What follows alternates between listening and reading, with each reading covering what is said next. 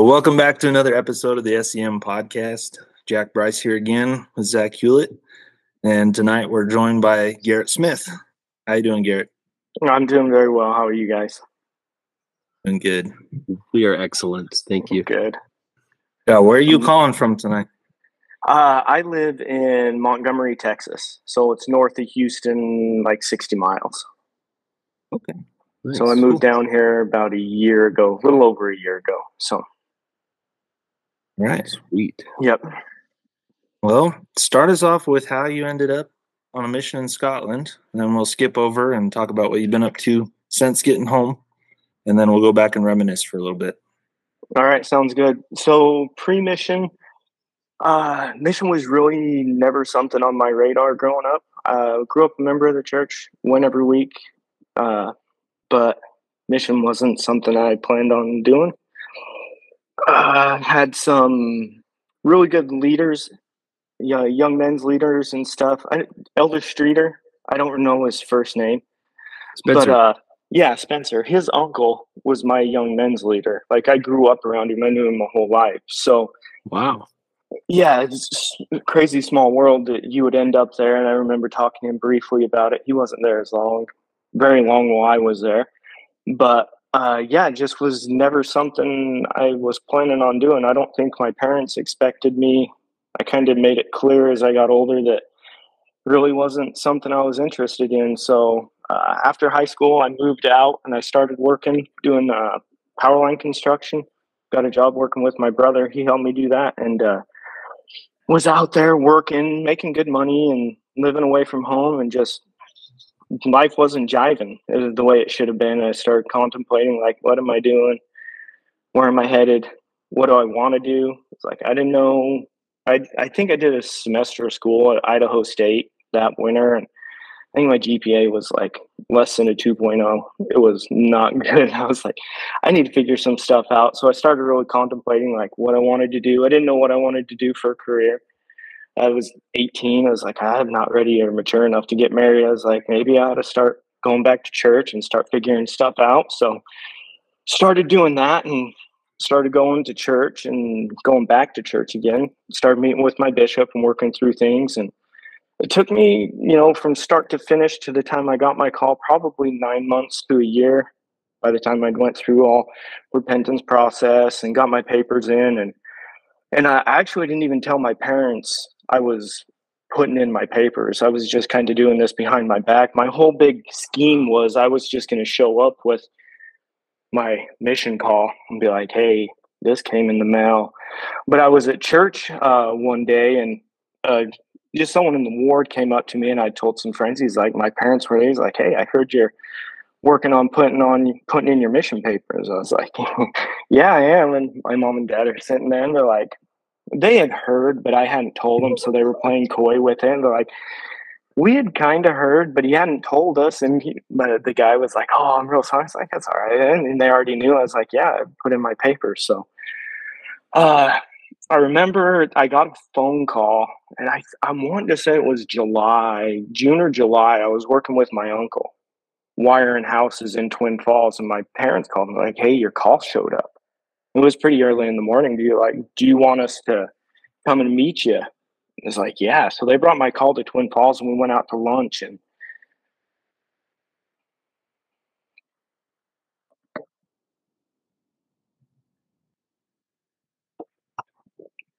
All right, Garrett, take your time. yeah, I'm softy. So I get this call and it's like Scotland, Edinburgh Mission. And I remember I had got my patriarchal blessing earlier that summer. And it said I would be called to a place where the harvest was ripe. And I would thrust in my sickle with my might and realize a bountiful harvest of souls. And so getting that, I was like under the assumption, I was like, oh, I'll be going to like Mexico or South America.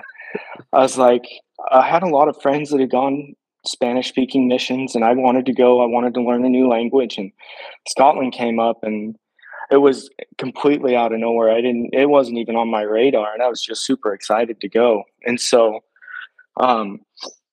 yeah, that was pre-mission leading up to mission.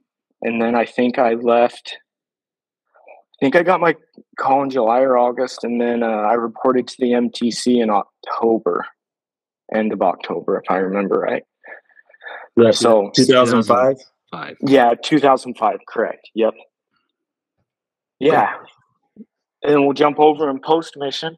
I got home in October, so I'd applied to school. I think I got accepted to BYU Idaho, but I got home in October. So I remember getting a job with just a guy in the community, driving tractor for a little while, and worked there till winter semester started.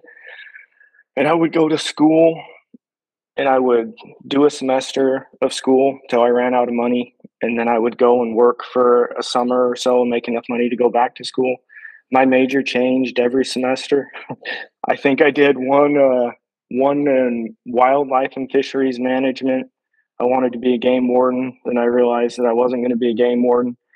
I did one in electrical engineering because I'd been doing power line construction. I thought it'd be cool to know the engineering side of it. Be a pretty good gig. That lasted like 2 weeks, and I dropped almost all my classes, and I had a season pass up to Targhee to go snowboarding. So that's what that semester consisted of. I did a semester of residential construction. I thought that would be a pretty good gig, and really the only thing it taught me is that college was not for me. And so that last semester up at school, I ended up meeting my wife. We met at a bonfire in Rexburg. And I remember the story because my roommates, I was like, I don't even want to go. And one of my roommate's friends came over and he said, but there's going to be freshmen at this party, at this bonfire. I was like, all right, I'll go. And so I ended up meeting her there, and typical Mormon story, like 3 months later, we were married, and we've been together now. It'll be 13 years in July. We've got 2 little girls, Scarlett and Sophie. They're 3 and 4. Just life happens, and things have been really good. I mean, family's amazing. The kids are busy. I'm sure you guys have had young kids or have young kids. It's just hectic all the time. I ended up going through and doing an apprenticeship for power line construction. I'm a journeyman lineman. And kind of traveled everywhere doing work. I've worked in Texas, Louisiana, Arkansas, California, Kansas, Idaho, Wyoming, Utah, Washington State. We settled in Wyoming for about 8 years. That was been our most stable place. And then, like I said, we moved down here about 1.5 years ago, and kind of just been down here. And I actually found out, listening to the podcast, that John O'Brien lives about an hour south of me. He lives right in Houston. I've touched base with him, and work schedules haven't lined up quite yet. I work 11 days on, 3 days off, and it's kind of a swing shift. It's crazy hours. So, but we'll be getting together with him hopefully sometime soon and reminiscing again. I've seen him once or twice post mission, so it'll be nice to see him again. That's awesome. Love it. Yeah. That's great. All right. Well, take us back. You start the MTC, Scotland, wherever you want, and we'll kind of walk through companions, areas, and any stories you want to talk about. All right. Yeah. So MTC, went to the Preston England MTC like everybody else did. Well, most everybody else. Remember my parents taking me to the airport, and we're sitting at security, and I've been through and everything. And it's like, well, started to think about it and started to get a little teary and scared. And I was like, I just got to say goodbye. So I remember just giving my parents, just like it happened quick within like 3 minutes of me getting through security. I had said my goodbyes and I had turned my back and walked off. And I remember my mom just kind of standing there with a look of shock on her face, like she wasn't ready for me to go. I was like, if I don't go, it's going to be a disaster for me. So I just left. So I left, and I remember seeing, I think Elder Calhoun was there and Elder King at the airport, and we just kind of sat and chatted, and we got to Preston, and I was super overwhelmed and underprepared I went most of my young adult life doing nothing to prepare for a mission, and I get there and there's these kids that they've looked forward to this their whole life, and I am like, they're here, and I just felt like I was.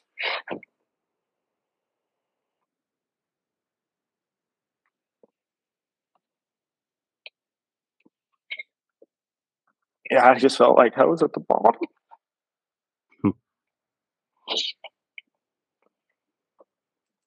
And so I felt like I really needed to work hard. And I remember Elder Peacock came to me when I was there. I had broke down in front of everybody, embarrassing. You're a 20-year-old guy, and I went a little bit later, so I was a little bit older. And just put his hand around my shoulder. It was what I needed. Like, he won't know what that did for me, but it meant that meant a lot. And in Wyoming, actually, was in a ward with his sister. And come to find out that his sister lived in the same ward, and actually got to see him a couple times too. Actually, I think just once, but he was just super cool and really kind to me, and I always look forward to seeing him in the mission. I never served with him or around him. I think I only saw him at zone conferences. But that's kind of the most that I remember about the MTC. Is it was an eye opener for me, and it really set the tone for the first few months of my mission. Like, I really struggled. And my first companion was Elder Ben Buckner, and it was his last week, his last transfer going home, and he was training me, and we got sent to Dalkeith, which is just south of the mission home. And he was a great dude. I think I read through my journal a little bit, and I kind of stopped writing in that thing, because every time I'd write in, I'd find it felt like I was just complaining about people. It was more of a place for me to go to gripe. And you figure I thought he was super trunky and didn't even want, but we worked so hard. Like, I would get letters and just start to cry. Like, we'd cut companion studies short so we could go knock doors. We'd skip lunches, we'd skip dinners, just so we could knock doors, because that was the only time where I wasn't thinking about home. And he did that for me. I mean, I'm sure he was exhausted. You could see it in his face. He had worked hard his whole mission, and here I am, full of energy, ready to go 110, and he was just dragging me along. And he was a stellar missionary. That guy was awesome. And I was with him for 6 weeks. And then I stayed in Dalkeith, and I was with Elder Jason Canucci he was from Wells. And he was complete opposite of me. I mean, I grew up in a small farming community. My parents owned a mink ranch. Like, I was out shooting guns, and he was very, like, proper. But he was a great missionary, and I don't remember not getting along with him. We were just completely different, and it was just, I'd never been around. I grew up around country boys, and Jason was not a country boy at all. A great missionary, and we found out some things about the ward there that previous missionaries that kind of went knocking on doors and told them that members of the ward had sent them there when they hadn't, or that's the story we got, so that the members really didn't trust us. Yeah. And we didn't find that out. And so it's like, I don't remember getting many dinner appointments with members, or we just knocked doors. That's all we did there. After Dalkeith, I got sent to work to serve with Elder Devin Fisher, M&M Fisher, in Kirkcaldy. And he was a breath of fresh air. Like, similar. He was fun to be around. The work was probably about the same. A lot of knocking doors, not many appointments. I remember Elder Pattenden and Dan Maddox, I think was his name. I think Stewart trained him. Mm-hmm. But I remember we got together with them on P days, and we hung out with them a lot. And I have just a couple. We would play pint Jenga in our flat with Kool-Aid. Oh no! And we played one day, and I lost a lot, and I drank a lot of Kool-Aid really quick. Like, it was bad. Like I started having kidney pains, and I started to lose control of my bladder as the mission progressed. Like it actually, I don't know if this is what caused. I take overactive bladder medicine now because I have an overactive bladder, and I feel like it stemmed from pint Jenga in Kirkcaldy. Gosh. And it was just like, I remember going to doctors because we'd just be standing at a bus stop, and I'd be like, I can't hold this. I've got to go. And I would be peeing behind bus stops, or I may have even wet my pants once or twice because I couldn't get to a bathroom in time. And it was just like out of control. It was crazy. Oh man. And I remember writing home to my parents about this, and then I just kind of stopped telling them about it. I was like, I'm going to doctors. And I remember them asking, like, what is going on? Are you okay? And it's like, yeah, they just ignore it. But yeah, I was fine. It was just crazy stuff went on with them. But we worked hard there. Like Fisher that guy was just fun to be with. He was a good guy. He was really good. Pattendon was fun. Maddox was good to be around. I think I was there. I have my list out. I think I was only in Kirkcaldy. So I think I was there with Fisher for 3 months. I was in Dalkeith for 3 months, and then Fisher for 3 months in Kirkcaldy, and then I went to Inverness with Elder Mike Borgelthos, and he had just left. I think John O'Brien had just left Mike and went to the mission home, if I remember right. And he's super good elder. They had found some people up there, a young man by the name of Michael Coots that I'm pretty sure he was already scheduled for baptism when I got there. I was able to see the baptism, which for me, that 6 months was like the first time we'd ever had a solid person come to church, like any kind of progression, like the only remnant of a successful mission that I'd seen thus far.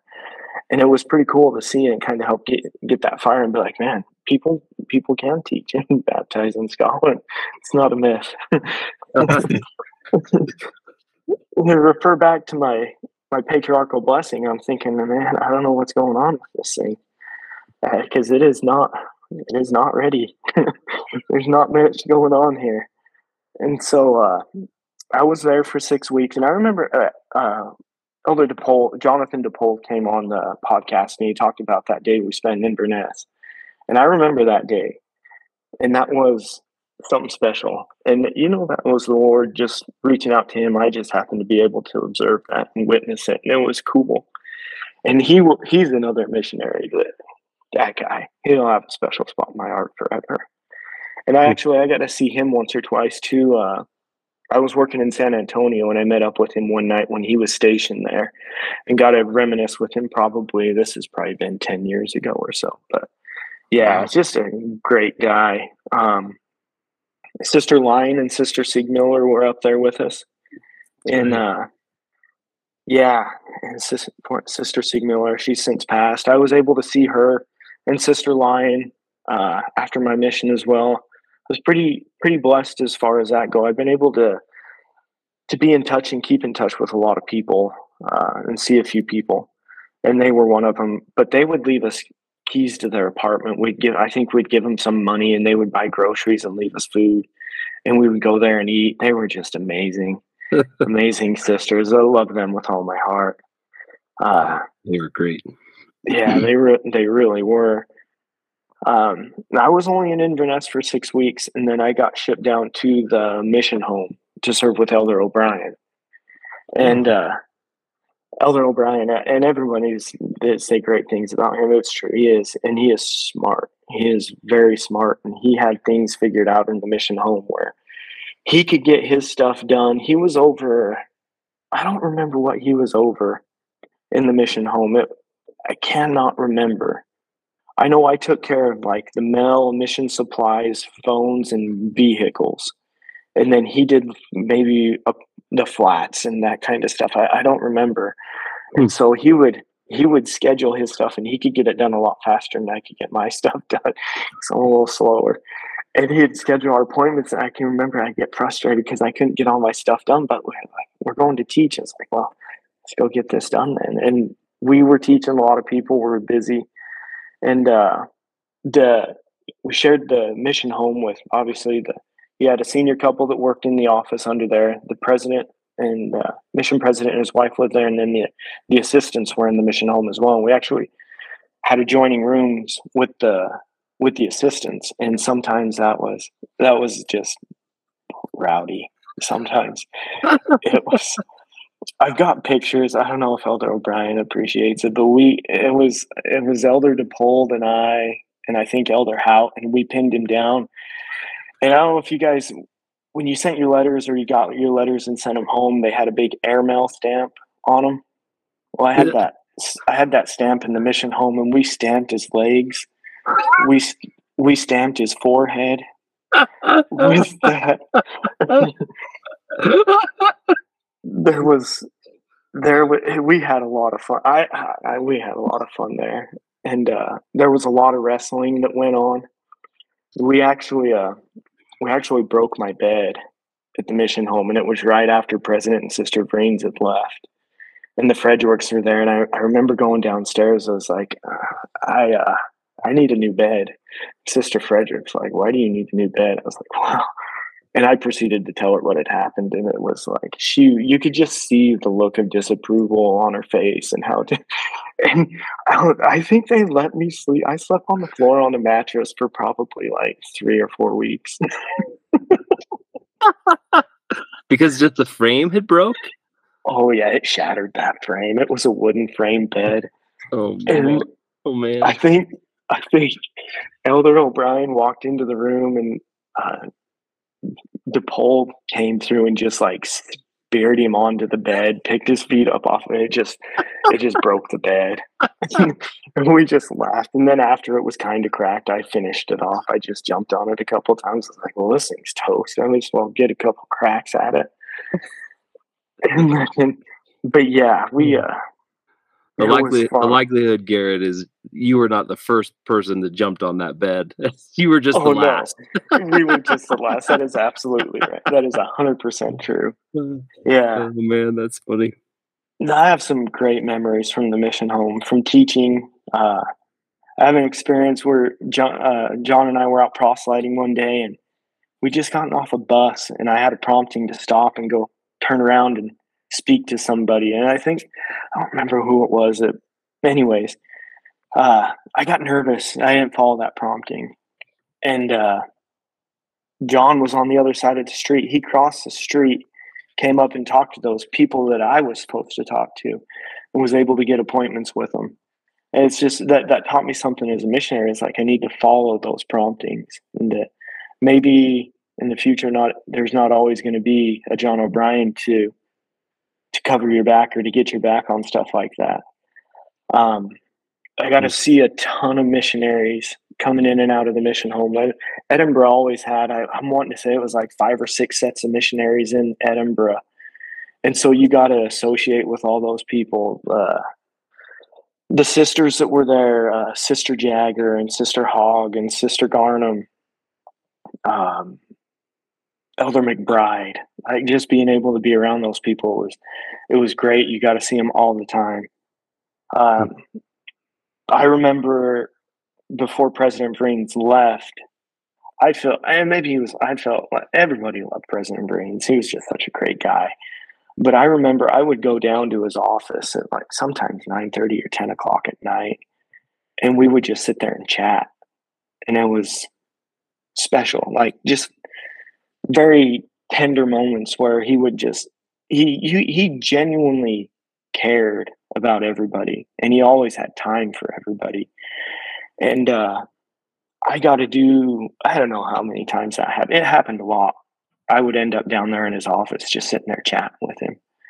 And I was fortunate enough for them. They came home. They came to my report when I got home, and then they were in the temple when I got sealed with me as well, which was really special. We were sealed in the Salt Lake temple, and they live in Salt Lake. And I mean, Salt Lake, it's a 2.5 hour drive from my house. But yeah, they were able to be there for my report and my sealing.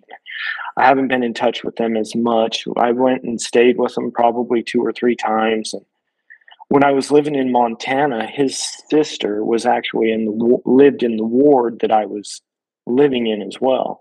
So I got to meet her as well, and I know he's dealing with some ailments right now, and it just breaks your heart. But that guy was stellar. That guy, yeah. He's the only reason probably I stayed on my mission. He helped keep me there. That and the disappointment I felt like I'd disappoint people if I showed up back home. It's like too prideful for that, so I'll just stick it out. But things got better, and I started to enjoy it. And the amazing thing about this podcast too, Garrett, is we've learned how President Green's philosophy was to keep us there. Yes, irregardless of all the stupid stuff that many of us did. He wanted us to be there and to see out the opportunity to be missionaries in the Scotland Edinburgh Mission, and that was a true testament to him. Yeah, it was. He was good. Yeah, he was. Yeah. And then I was in the mission home for like 4 months, and it was like, I don't remember if it was right after President Grains had left home, but I got part of an emergency transfer out of the mission home. And I can't remember who it was, but a missionary, I'm wanting to say, broke his ankle or something. And so they brought him into the mission home, and I went out, and they sent me to, looking here, I think it was Coatbridge and Airdrie with Dexter Snyder. I don't know if you guys knew Dexter or not. Mm-hmm. He's a big kid. He was tall. He always had a smile on his face. Just happy to be there, happy to work. Really, I was only with him for one transfer, and I was looking through my notes, and yeah, it wasn't even full transfer. It was just for a month that I served with him. But yeah, I really enjoyed my time serving with him. I don't think there was any. I don't think we didn't get along. I remember he just always had a huge smile, and he was just, people liked being around him, and when he taught, he was always so serious about his conviction with the gospel and his testimony. It was just fun to be with him. And then from there, what's that? I said agreed. That's perfect description of Dexter. I love it. Yeah, and then from there I went to Iowa with Jonathan Shenton, and I served with him for 6 weeks, and he was good. I really enjoyed my time serving with Elder Shenton. It was, the American-British clash type stuff. It was just fun banter back and forth all the time. But I think I've gotten my notes, we saw a baptism there, a lady by the name of Linda Queen. I can remember, I've got a picture somewhere of her and I and Jonathan on the day she got baptized. And I enjoyed my time serving with him. And I think I was in Iowa. I was looking, I didn't realize it, but I think I was in Iowa for like 6 months. Wow. And that was my longest serving area. And I don't have a ton of, it's been 15 years, so my memories of that, I feel like, should be more in tune with what it was, but it's not. After Shenton, I was only with him for 6 weeks. Demer and Ashton, I came and served with him. Yeah. He came there and served with me for 6 weeks. And we were on very similar backgrounds. I think he grew up on a farm as well. I got along really well with him. He was fun to be with. I'm pretty sure he was trained by Elder Jansen, and I got him second. And I really enjoyed my time with him. And then I got Tyler Webb, and I think I trained Tyler in Iowa. And we had a lot of fun. I think I really enjoyed my time with him. He was just so relaxed and chill. I think we came from similar backgrounds a little bit, but we clicked really well. And he was just laid back. He just kind of went with the flow. We worked hard. We had a lady there, and I didn't know this at the time as a missionary, but we had scheduled her for baptism, and she was progressing through the lessons and doing really well. But come to find out, she was like a compulsive liar, and she had convinced one of the members of the ward to come and work for her and got him to like quit his job, and there was no job for him to go to. It was crazy. I remember talking to President about it, and I think he knew what was going on before any of us did. It was President Frederick, and I remember sitting. I want to say I was in the mission home. We were sitting in his office talking about it, or maybe it was just at a zone conference or something. But he's like telling him what's going on. I was like, I don't know what to do. I can't figure this out. And he just looked at me and he said, I've heard missionaries have, how did he phrase it? To the effect that missionaries have better answers than mission presidents. It was like his way of telling me that I needed to figure it out. And it bamboozled me for a while, but we finally caught wind of it that like everything she was telling us really wasn't true, and we ended up just having to drop her. And I think I was a district leader there. And I had an experience there with, I don't remember their name. They were a senior couple, and they'd scheduled somebody for baptism, and I went down to do the baptismal interview. And as I'm sitting there in this interview, asking the questions, and I think there were three questions that if they answered the wrong answer to, they had to be interviewed by the mission president. And one of those questions came up, and he's like, yeah, I've been involved in something like this. And I was like, completely taken off guard by it. I was like, how did this? So I was like, I just stopped the interview right there. I'm sure it was nerve-wracking for the guy. I don't remember his name. And I stepped out and I called President Frederick. I was like, hey, this is what's going on. And President told me, he's like, I can't get down there. He's like, you're just going to have to do this interview. And I was like, oh my goodness. And so I walked back in, and as far as like a personal manifestation of the Spirit in regards to somebody else, I've never experienced anything like that before, where there was no doubt that man had been forgiven of his sins. And it was a very special moment for me and for him, obviously. But I think I probably took more from it. Maybe not, though. You don't know. But it was just something that I'd never experienced before. As far as like, except for in my own life, I'd experienced something similar when I was going through that repentance process where I felt that remission. But I'd never vicariously felt that for somebody else, except for in that instance where I knew that I was an instrument. And that gentleman, I'm assuming he was later baptized, and don't know where he's at now or what's going on. But that was probably one of the highlights as far as like being able to experience that. That's something I've always remembered. Yeah, it was pretty cool. Looking through my notes, I've got some. I feel bad not mentioning members as much in this. I don't remember a ton, but Iowa, there were. Did either of you ever serve in that area? No. There was the Beveridge family, the Frasers. There was a gentleman by the name of Alan Smith.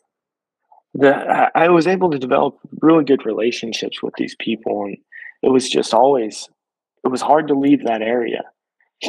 And then I know Glasgow gets a bad rap and everybody, but that was where I was sent to next.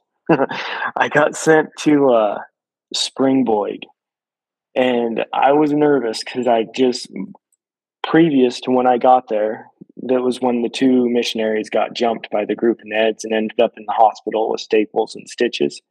Yeah. And I think that was Elder Black and Elder Andrew Harrison, English Harrison. Mm-hmm. And so I got to Springboig, and this is the area that my patriarchal blessing was talking about. I was transferred into a gold mine. There were some people there that they'd been teaching that, and I don't know the circumstances or what it was before. I worked really. I feel like I worked really hard as a missionary, just because I felt like it was a privilege that I was able to serve, given my circumstances before and my lack of preparedness. And so when I got there, I remember, I don't know if it was the first day, but we went to see a part member family. And I remember walking out of there and telling Elder Harrison, I was like, they had a kid, his name was Callum. I was like, he's going to be baptized. And Elder Harrison just kind of looked at me and laughed. He's like, no, he's not. and I don't know, they were great, but I served with him for 6 weeks, but the people in that area, they were just ready. And I was able to go in there and give the commitments and help facilitate the Spirit in a way that we were able to start to really see them progress. And we started to baptize people in that area, and they were referring their friends. And so we'd go to a baptism, and they'd have 2 or 3 friends there, and they would bring their friends, and their daughters were bringing their friends, and then we'd go meet them and meet their parents, and we were able to talk to their parents and start teaching some of their parents and stuff. And it just exploded into an area where the work was, I went from my daily planner, the only real things I had planned in it were lunch and dinner and member appointments, to where sometimes we had to skip lunch and dinner just so we could go teach. And I remember I was talking to Elder Lucas about, he says hi, by the way. I was messaging him earlier today. I got a funny story to tell you about Elder Lucas when he came to visit me in America. It's been quite a few years ago. Don't let me forget. Okay. But I was talking to him about this today, but I was with, I don't know who I was with, but I'm pretty sure neither of us had driver's licenses. But we were so busy, we convinced, I don't remember if it was the assistants or the zone leaders, to give us a car or keep us with the car. So we drove around for like 6 weeks with no licenses because we were so busy, because we couldn't keep up. If I didn't have a car, I was like, I'm not going to be able to get to all these appointments. The area is too spread out. And it was crazy. I served with Elder Harrison there, English Harrison. I trained Elder Jordan Postak in that area. Yeah. And I remember serving with him. He was a great kid. He was, I think he struggled a little bit with, he did struggle a little bit with confidence when he came out on his mission. He was a little bit timid and shy, but man, I would have loved to come in as a missionary into an area like that, because he was able to get in and just start teaching all the time. And it was just like, you could just see the growth in him as well, being able to teach and go to appointments and stuff. And I think I only served with him for 6 weeks as well. And then I served with Elder David Vance Harrison. And I got along really well with him too. And he'd come in, and I remember we were talking one night. It must have been fairly close, maybe a week or so after he got there, but he was just like, he was able to catch the vision of what a mission could be under the right circumstances, of being able to go. Because I think, and not everybody was able to experience being able to teach a ton. It's just how the cards were. You guys know, I spent the first 18 months of my mission hardly teaching at all. I just got lucky enough to fall into an area where people were ready. It's nothing that I did. They were just prepared. And man, I loved being there. But things started to get a little bit weird. And there's some stuff that started happening with some members. And I told my wife about this, but there was a couple women in the ward that started to, they started to wanted to be more social with me. And I remember one day, and I was talking to Elder Lucas about this as well, and I don't remember who it was, but I don't know if it was zone leaders or the assistants showed up at the apartment, and they're like, Elder Smith, we need to talk to you. It's like, oh man, what have I done now? It's like, you're not surprised by it. It's like, I like to, I have fun. But they're like, so there's been a situation. Somebody's went to the bishop of the ward and is accusing you of being involved in some relations with a female member of the ward. And I'm just like, what? Oh my gosh. And then they start telling me about it. I was like, no, there's no way. No way at all. I haven't done anything. Anyways, come to find out, she was a member of the ward. She had a daughter. We went over there probably once a week for dinner appointments, just teaching lessons. She's kind of active, kind of not. But her ex-husband had went to the bishop of the Springborg ward and told him that her and I were having relations. Oh man. Holy cow.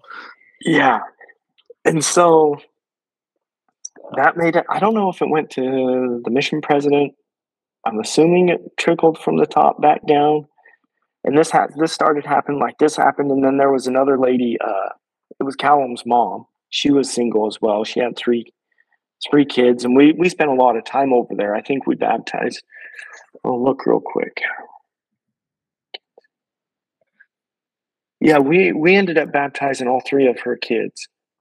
And so they were aged, I think Callum was maybe 10 or 12. Lauren was, no, it wasn't Lauren, Kenzie. I can't remember. They were from like 10 and 12 up to 16. So we were there a lot. This how it happened over. Anyways, she started to say stuff at appointments. Like she told us one day, we were getting ready to leave. She's like, Elder Smith, she's like, when you get home from mission, she's like, I'm coming to America. I'm going to snog your face off. And I was like, thanks for waiting to tell me that till I'm going to be in America. We just keep it at that. And I was like, I didn't even know what to say. So I think I just turned around and left. I don't even think we left with a prayer. I just left. I was like, I don't even know what to do here. And so, I had spent 4.5 months there, and with things going the way they were I developed really personal relationships with these people because I genuinely care about them and I loved them with all my heart. And it was misconstrued through me somehow, unfortunately, that it was never intended to be more than that, and it never was anything more than that. But the missionary, I think it was the assistants, asked, like, it was my last 6 weeks I'd spent there. They're like, what do you want to do? They're like, if you want to stay here, you can stay here. I was like, man, there's so much stuff going on here. I need to leave. It's like, it's affecting the area. It's like the work is starting to slow down a little bit. I think I need to be changed out of there. And so I was transferred to Knightswood with Elder Van Leuven. Yeah. And he was a little bit rowdy and just full throttle with everything. I remember we were driving to an appointment one day, and I wasn't paying attention. I was looking I can't remember what I was doing, looking over my white handbook for calendar appointments and stuff. And he just looks at me and he's like, hey, take your badge off and put it in your pocket. I was like, what is going on? And we're driving, and then we pull over, and this guy comes up to our window and just starts screaming at us. And I'm like, what is going on?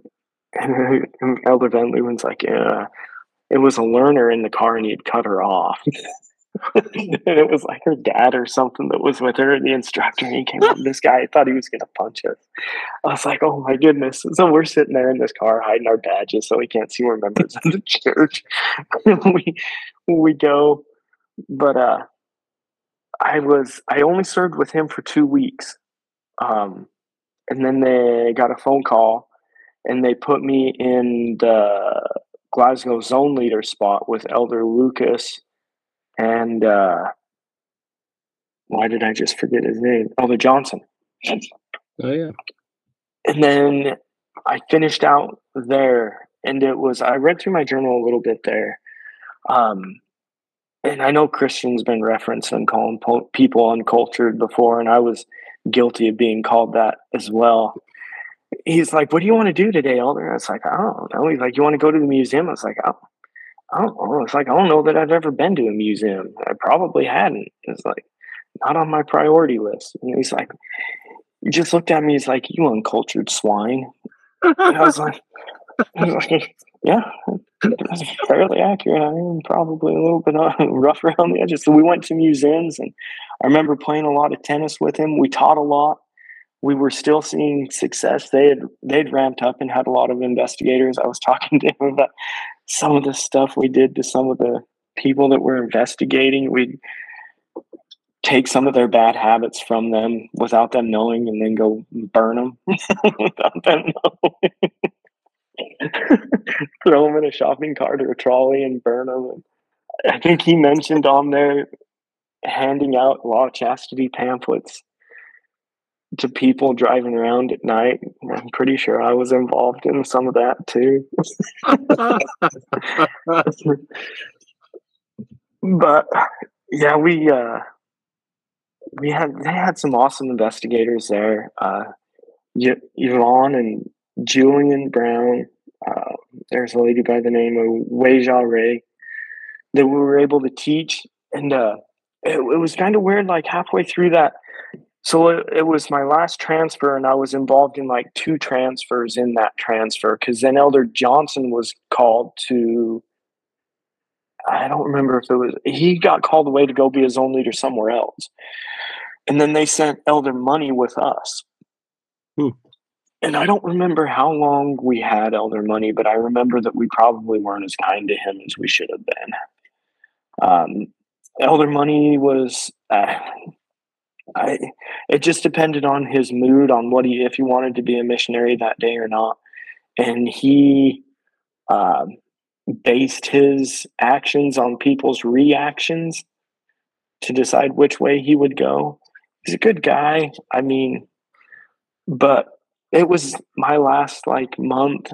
I was exhausted and tired, and I remember feeling at the end of my mission, as it started to get closer, I was just tired.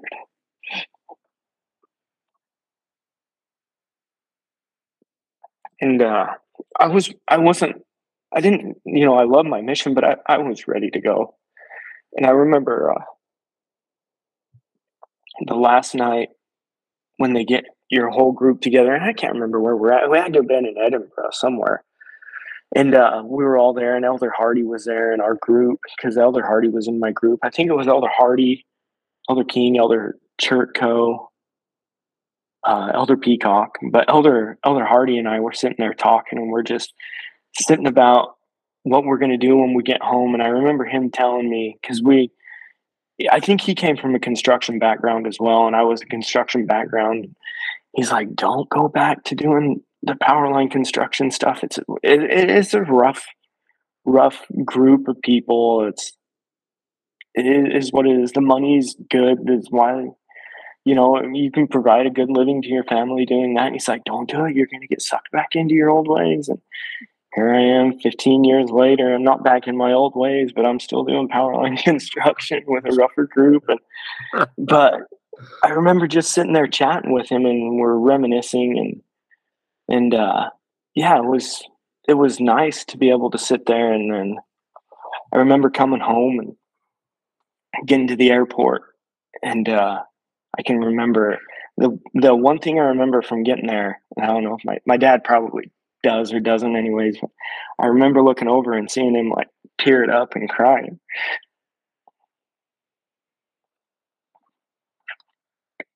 And I'd never really seen my dad cry much before, and it was just, that makes it worth it. You're able to go and do hard things for 2 years. You had to figure it out for yourself.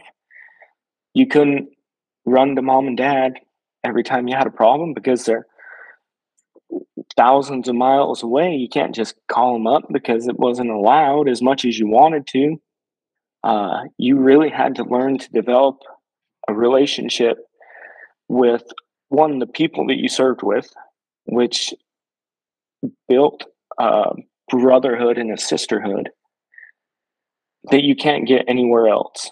I mean, you two are living proof of this, of what you've done. It's amazing that you have over 100 episodes on this podcast, and I don't know, 50 or 60 missionaries that you've been able to reunite through this thing is nothing. That's miraculous. To be able to have a common ground and to have that core group, you had to develop a relationship with your Savior. You had to get to know him and rely on him. And that made you into the people that made us into the people that we are today, good, bad, or indifferent. But those are things that you had to figure out. And you couldn't do that. And to see just that he was proud of that, because it was something that was unexpected. I know a lot of people, when I went, I remember telling a friend, it was probably a month or so before I was leaving on my mission, the kid I'd hung out with all through high school, it's like, was there with one of my best friends. His name's Travis Noble. And we're sitting there. He's like, dude, he's getting ready to go on a mission. He's like, he got his call. He's going to Scotland. And the kid just looked at me. He's like, no, you're not. It's like, I'm being serious, dude. I'm going to be leaving in like 2 weeks. It's like, no, you're not. It's like, shut up. No, you're not. And he left that at the movie theater. And I don't think he believed that I was really leaving. It's like completely out in left field that I was going to be going. And it was, it was something that I needed, that I had to do for me. And I don't regret any of it. It was an amazing experience. I was able to meet amazing people and teach some amazing people. And I would love to get back sometime. And I just got to make the time to do it. And I have an inner struggle in my mind that if I go back to my mission, it's going to change how I left my mission. And I kind of like the way I left my mission, but at the same time, I would love to go back and just see some of those people and give them the biggest hugs and not feel like I can't give them a hug, and just tell them how much I love them and I miss them and that they're amazing. And I think I'll start saving up and just making the time to do it. I think it'd be awesome to go back and see them. Probably something I need to do. So, but yeah. But yeah, that's it in a nutshell. Sorry, I got a little teary there. I don't like doing that, but I can't help it. It's all good.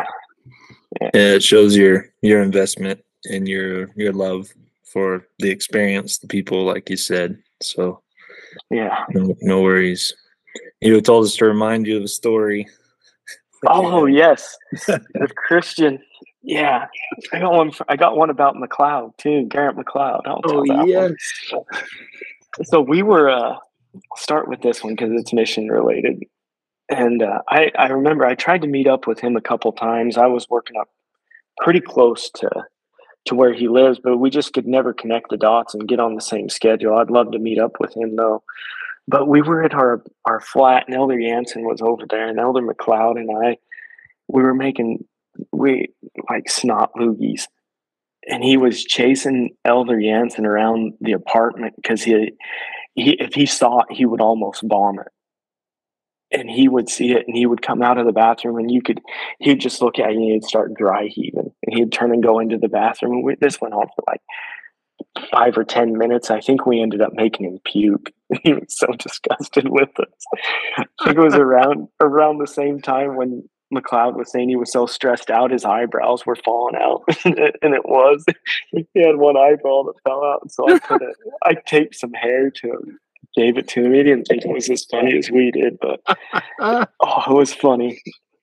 But yeah, Christian came and visited me and stayed. I think he stayed with us for 2 or 3 days over the 4th of July one year.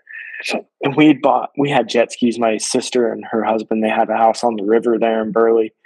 And the jet skis have a beginner key and a non-restricted key. And Christian's like, "Can I ride the jet ski?" I was like, "Oh yeah, hop on this thing." I was like, "I'll take you for a ride. I'll show you how it's on."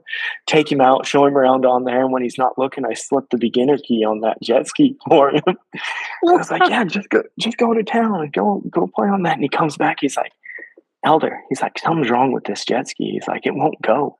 Because you give that jet ski we had, it's 0 to 60 in like 2 or 3 seconds. You're not holding on, you fall off of it. He can't get it going past 25.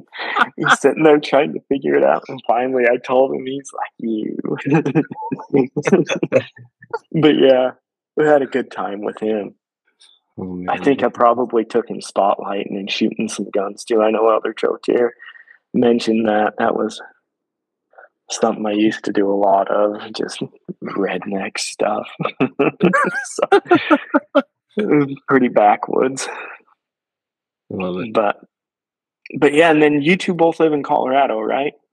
Yes. So when you're up running line, come and say hi. We'd love to get together. Yeah, well, my wife, her family, she's from Colorado Springs. Oh, nice. So she makes it back there 2 or 3 times a year. I'm usually every other year. But I think we're gonna try to make it down sometime this year. Go spend a week or so down there. So I definitely let you guys know if it comes. It'd be great to catch lunch or something. You can come meet in my neighborhood because I'm an hour to the Springs and an hour to Jack. So perfect. That'd be awesome. Right, it'd be great to right catch in up. the middle. That's right. Yeah, for sure. Yeah. Garrett, do you have any specific memories that you'd like to share about your experiences? I mean, you had the uniqueness of being in the office as long as you did with President Sister Vreens or President Sister Frederick beyond what you've already shared. Mm-hmm. I don't know if you guys remember the Marshes, Elder and Sister Marsh. I do, yeah. So I got really close with Elder and Sister Marsh. There was it didn't start out they were just great people anyways. They're like a mom and dad or grandma and grandpa. But we used to alternate Sundays where we would go over to their apartment and cook for them. And then we would go over to their apartment and they would cook for us. And it all stemmed off of because I didn't want to go to a specific dinner appointment that happened every Sunday for missionaries in the Edinburgh ward, because the cleanliness of the apartment and the quality of the food sometimes was very questionable, to the point where I remember when we would get to that dinner appointment, as soon as they left the room, I remember scraping my food onto Elder O'Brien's plate and then holding my plate and giving it to them and saying I was finished so that they couldn't give me any more and he couldn't give it back. And so we would go and cook dinner for them, and the Marshes were amazing. Elder Marsh has since passed, I think a year or two ago. I remember seeing some. I didn't know that. Yeah, heartbreaking. They were amazing. They were amazing office couple. They were good. I remember we would come downstairs sometimes after being rowdy because their office was right above ours, and they would just look at him like, "What are you guys doing up there? It sounds like a herd of elephants running around in that apartment." And I just laugh, and it's like, well, it's just, you got 4 18, 19, 19 and 20-year-olds up there. What do you expect? It's a tame frat house upstairs. It was. I remember that the neighbor, the person that lived next to the mission home, I remember we used to open up the window sometimes at night. You could hear them playing music outside, like a guitar or something. It wasn't like a radio or anything. And I remember listening to that. And the mission home was, I loved being in the mission home. I was there for a very short time with President and Sister Vreens, and then President and Sister Frederick coming in, to be able to see that transition and see, like, I remember President Frederick calling missionaries on moves night and just joking with them, telling them their new companion was going to be a girl named Helga if they were a missionary that was going home. And just how excited he was to be there and just to see, and it was a short time I was there, but just to see him fall into that role, because there's really no overlap. It's like one day President and Sister Greens were there, and the next day they're gone, and the Fredericks are there. I think it was only like 1 day overlap. There's not like a couple week grace period where it's just like they cut the ties and they're gone. Yeah. And the mission home was a lot of fun. It was great being there with the missionaries that I got to serve around there. But yeah, that was good. But yeah, I feel very spoiled being able to spend that time in the mission home, because you get to see a side of the missionaries. You get to know the office couples very well, and mission president and his wife, and I think Elder Oaks was there. He did a conference with us, and we went to the conference, and then he did another one just for the missionaries that were serving in Edinburgh. So it was a very personal little one-on-one thing with Elder Oaks in the mission home, and there was only like 15 of us in there, which was amazing. That not everybody it's just something that doesn't happen. No. And just very blessed in that aspect of things. It's amazing. Yeah. Love it. Great. Anybody else you want to shout out who maybe wasn't your companion that you served around? You just want to hear from on the podcast if we can track them down. I know their names have been said a lot, but Elder Pattenden and Elder McBride. I know I didn't mention him in my podcast. I served around him quite a bit in Edinburgh, though, and I love Elder McBride. I used to go and hang out with him after the mission a lot. I stayed at his house a few times. I would love to hear how he's doing. I actually got his phone number. I reached out to him a few weeks ago. And do I need to get that to you? Send it. I will. He hasn't responded to my invitation to be connected on LinkedIn yet, Marcus. Come on. I will pass on his phone number, and I won't even feel bad about it. Yes. But he had a very unique experience where he was there with Elder Wong in starting the Spanish, or not the Spanish, but the Chinese teaching. Yeah, that's right. And but yeah, Elder Pattenden, Stuart Pattenden, I served around him a lot. I think I saw him after the mission as well. He came, we went and stayed at President and Sister Green's one night. Would love to see and hear how he's doing. I haven't talked to him forever. Dan Maddox, I don't know. I served around him. I would love to hear his experience. I remember he was just such a happy missionary just a good guy. And then, yeah, I served with quite a few people that I haven't heard on the podcast. And there's Ben Buckner, Canucci, Fisher, Borgelthoss, so O'Brien was on, Snyder, Shenton was on. I don't know if I don't think Ashton's been on, Demeron. No, but we have been in touch with him. Oh, good. Tell him he needs to.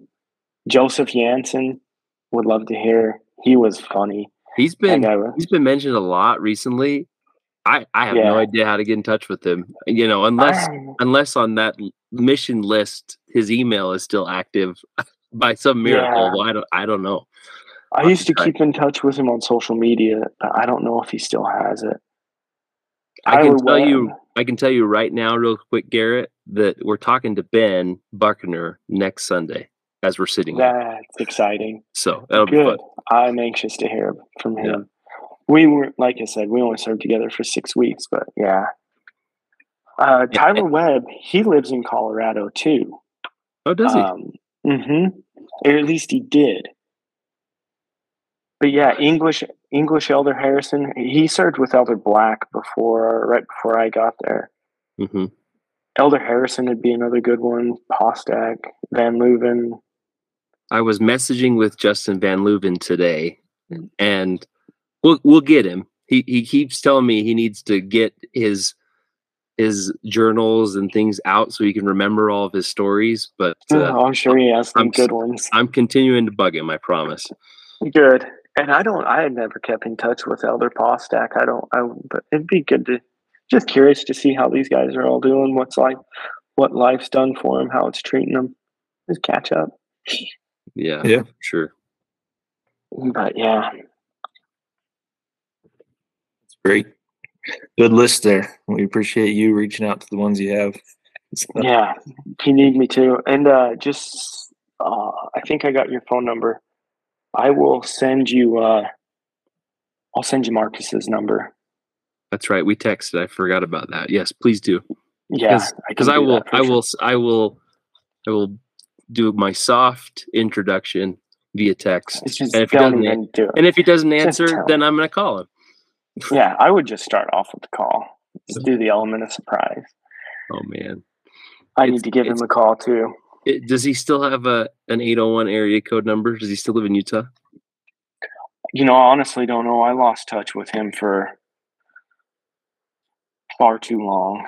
Because even though I live in Colorado, I still have an 801 area code on my phone, and so it's easy to sneak up on the Utah people because they're like, "Who the crap is texting me?" Yes, yeah, mine's still Idaho, and I haven't lived in Idaho since I got home from my mission. So that's all. Yeah, it is still an 801 number. Yes, so I would flash it on the screen, but we'll respect some privacy. Fair enough. Maybe I should just get everybody on here, 15, 20 people reaching out to him. Feel the love. He might love us and he might despise us for such an action. It's very possible. It's a risk I'm willing to take. Oh man, I love it. So, well, we appreciate it, Garrett. We really thank you for your time this evening. Thanks for everything you've done. As our brother in Scotland, we love you, man. Well, yeah, thank you guys too. This is pretty cool. Like I said, it's awesome what you guys are doing. I'll continue listening. Yeah, we love you, Garrett. Thanks again for, like what you said at one point in the podcast, was the brotherhood. I mean, we haven't talked in, I don't know, 17, 18, 19 years. I mean, it's been a long time. Yeah. It's like riding a bike. It's just right back with our brothers in Scotland, and it's a lot of fun. So thank you for coming on and participating. Yes. Thanks for the invite. All right, Garrett. We'll say goodnight to you. Love you, brother. Yep. Love you guys too. Have a good night. You too. Cheerio.